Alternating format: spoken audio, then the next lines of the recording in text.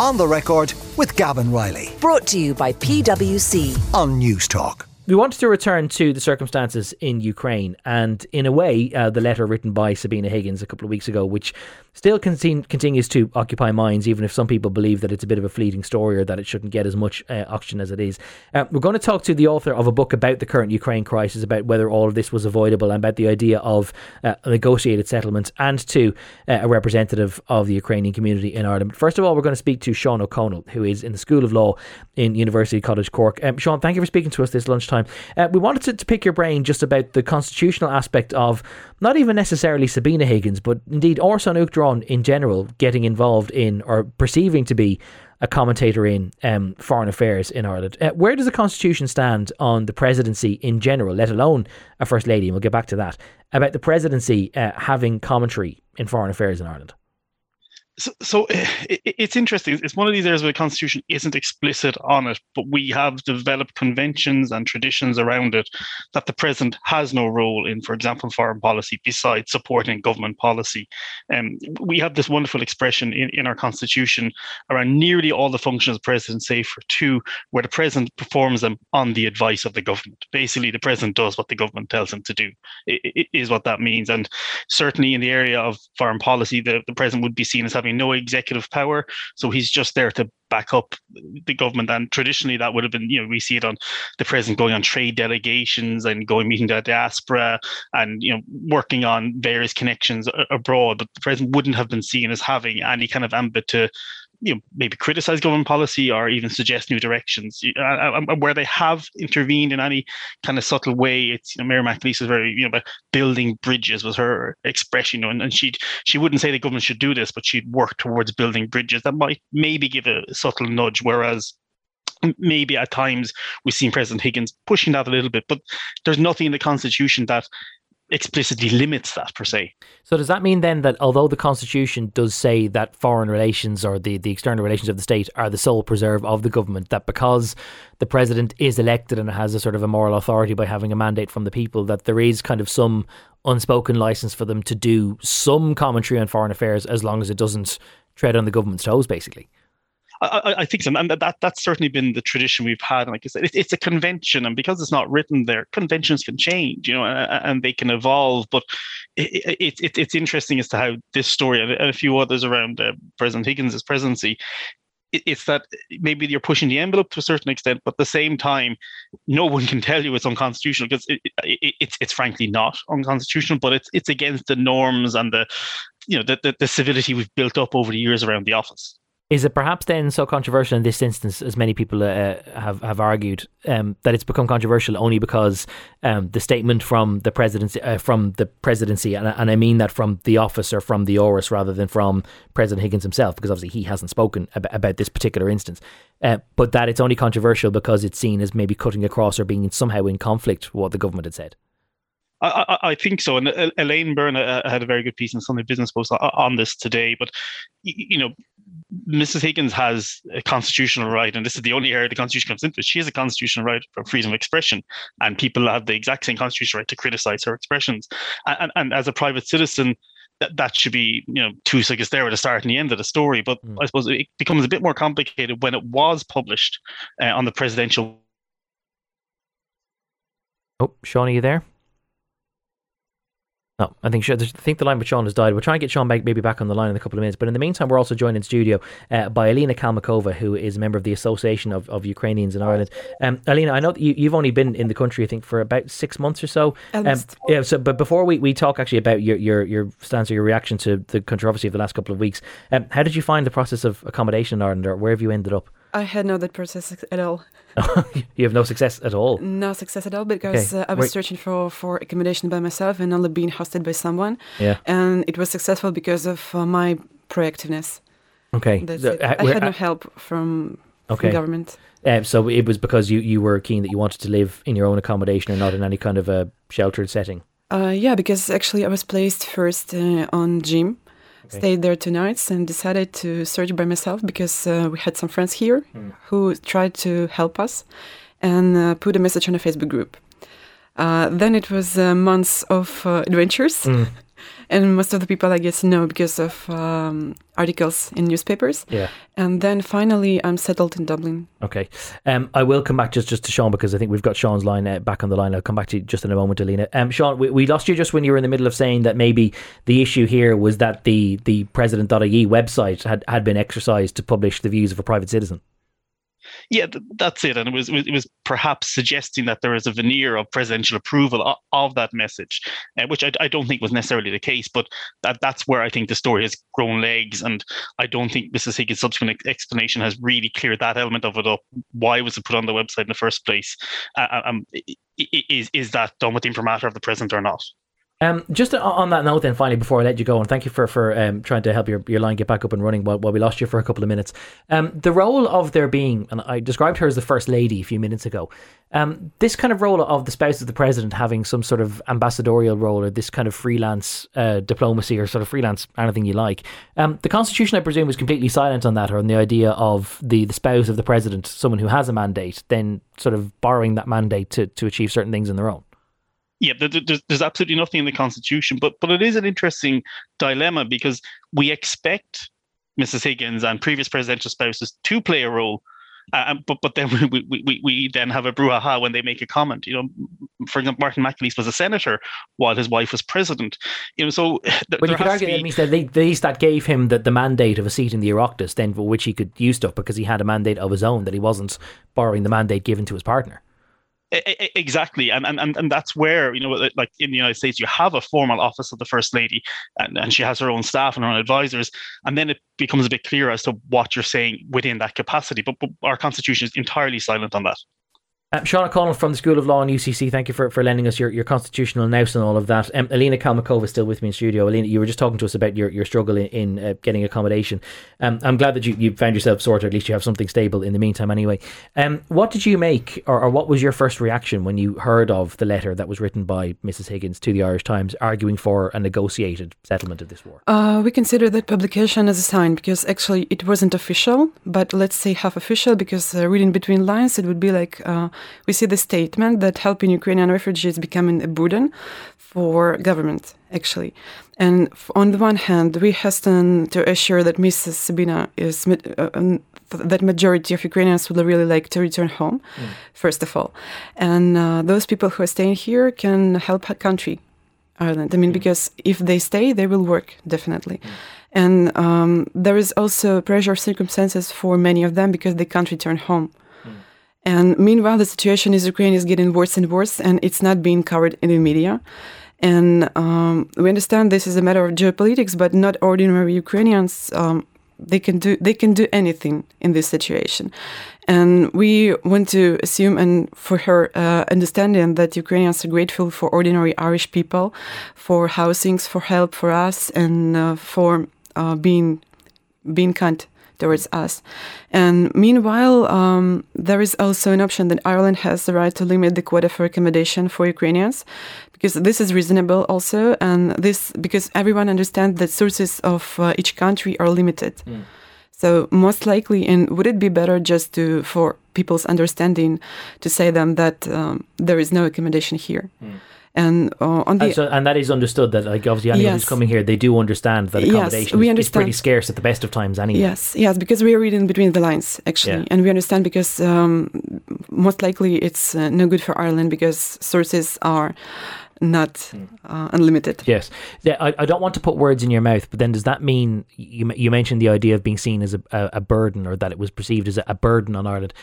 Does it give you the impression, or would it give Ukrainian nationals in Ireland the impression that this is now being seen as a burden, or that you are testing the patience or the strength or the capacity of the country? Sometimes it feels like that.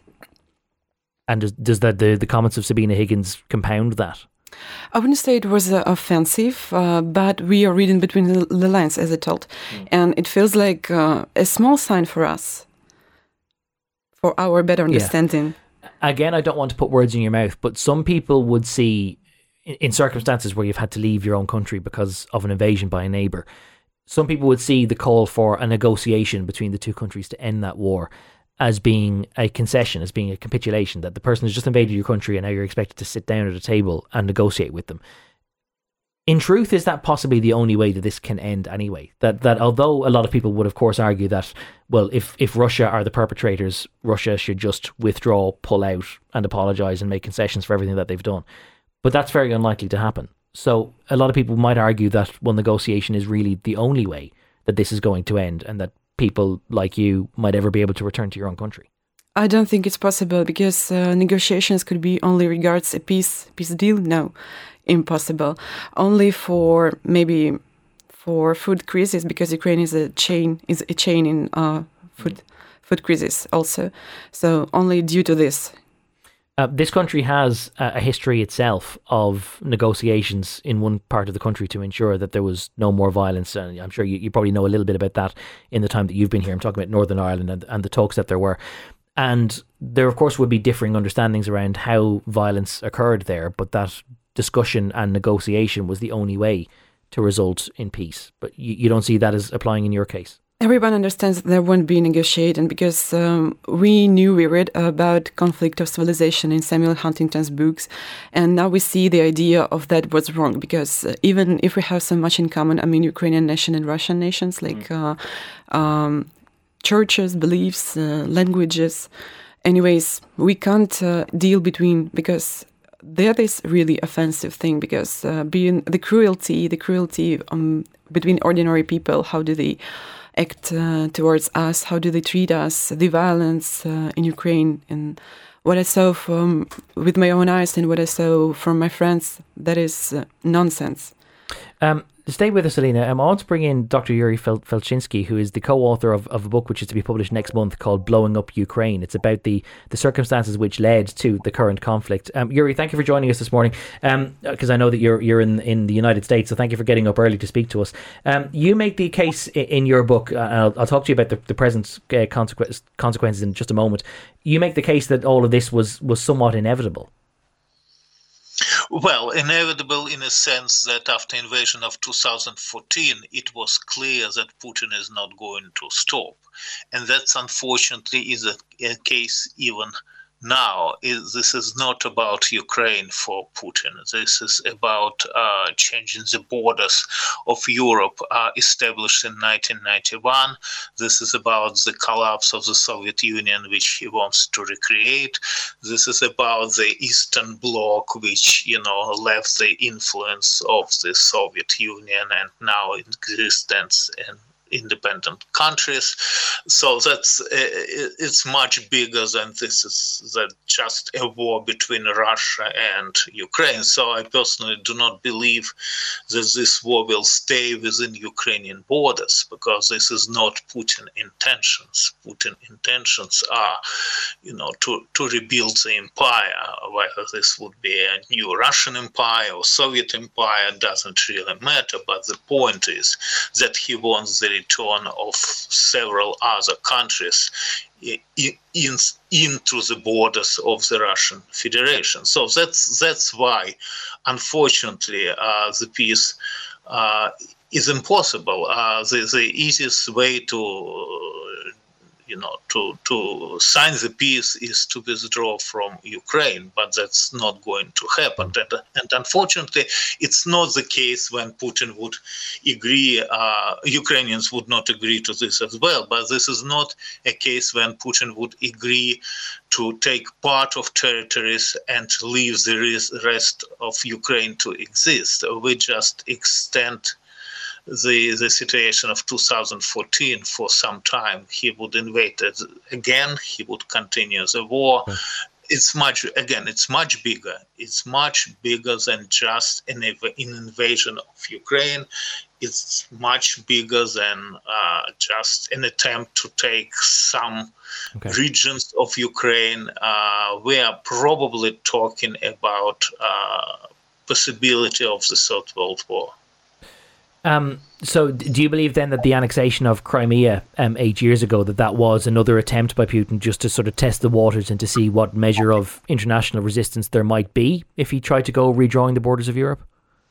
Yes, of course. And the problem is that And the issue of if is always, of course, a difficulty for discussion. But if Europe would introduce sanctions which were introduced after 24th of February in 2014, we probably would never have an invasion of 24th of February. Why do you think that there wasn't the sense of initiative then that there is now? That everyone saw what happened in 24th of February this year, and the European community rallied and said, we can't accept this, and we're going to introduce progressive rounds upon rounds upon rounds of sanctions. But there wasn't the same thing done in 2014 when a country in Europe had its sovereign territory invaded by another. Well, partially Ukrainians are to blame because they were not crying wolf as well. Everybody was avoiding the word war. Everybody pretended that this is just a kind of local conflict which had nothing to do with the invasion of a major European country, Russia, of another European state, Ukraine. So even Ukrainians avoided the word war to be used. Ukraine never never broke diplomatic relations with Russia. Ukraine never actually said that this is a war and we are conducting a war. So that's why Europe pretended that this is not a war as well. Okay. And again, it gave 8 years of preparations to Ukrainians, we have to say. But when invasion of February of this year happened, now it was very different. It was an army of 200,000 people concentrated along the border. This was not the case in 2014. Okay. So this was really a full-scale war, and there was no way for everybody to avoid the word. Okay. Then what would be if you believe this is an attempt by Putin and by Russia to redraw the borders of Europe and to create something of a Russian empire in this continent, what is the barrier or what is the means by which the rest of the world stops that? Is there any prospect at all for a diplomatic way out of that, as the president's wife here in Ireland has suggested might be the case? Well, the simple answer is no. There is no room for diplomacy. There is no room for negotiations. It's not me who is coming to a conclusion that Putin is recreating the empire. It's Putin himself who made several major speeches about this. So it's what we know. We know from Putin and from people very close to Putin. He is not alone in this. The Russian government completely supports him. So again, it's much bigger than just Putin, who had these crazy ambitions, and the rest of the country is silent. No, the rest of the country is not silent. The rest of the country is supporting him. So I think we're facing a major escalation, and I think we see that Europe actually understands this. The last Madrid meeting indicates that Europe is preparing for a major confrontation and possibly for a direct military confrontation with Russia. The sanctions actually, of course, this is a punishment for Russia, but this is also a way to prepare Europe to exist without Russia, because if a full-scale war with Russia starts, then Europe is going to stay without Russian gas, without Russian oil, without Russian metals. So I think there is an understanding in Europe that conflict is much bigger than just quote-unquote local Russian-Ukrainian war. It's a sobering analysis, but I appreciate you getting up early to give it to us, Yuri. Thank you. Yuri Foshtinsky is the author of Blowing Up Ukraine, a forthcoming book about the genesis of the current crisis. He's also, by the way, the previous author of books called Blowing Up Russia, in which he collaborated with Alexander Litvinenko, who obviously has paid a pretty significant price for his stance against the Russian government and its actions in the rest of the world. Alina Kalmakova is still with me in studio. It's a pretty depressing vista, this idea that at least one person's analysis is that this is going to result in ever-escalating war, and that there is very little prospect of a peaceful solution anytime soon, if at all. Well, yes, but it's true. I would agree with our previous guest, because my opinion is the same. It looks like extended war. And that there is no way that can be avoided at all? There is no way. The only one negotiation to be only on food supplement agreements. That's all, because we can't deny it, and we have to be a supplier for all the Europe, and we have to supply food to all over the world. It must be I'm sorry for asking what must be a sensitive question, but it must be a very, very, very challenging idea to think that at the start of this year that you were living peacefully in your country, you're a professional here now, you're working here in Dublin, but that you had what was ostensibly a very normal life, and that this year the world for you has changed and it's never going to return to what it previously was. Yes, and you never know what is going to be tomorrow, really, because it could be an escalating conflict and could be a world war. You never know, really, because Ukraine is a life shield for Europe and for all the world. I know it's a very difficult thing to discuss, but thank you for coming in to speak to us this lunchtime. I really appreciate your time, and thank you for coming in. That's Alina Kalmakova from the Association of Ukrainians in Ireland. Before that, Yuri Fashtinsky, the author of Blowing Up Ukraine, and before that again, Sean O'Connell from the UCC School of Law. On the Record with Gavin Riley, Sunday morning at 11. Brought to you by PwC. Combining talent and technology, we're hardwired to find solutions. It all adds up to the new equation. On News Talk.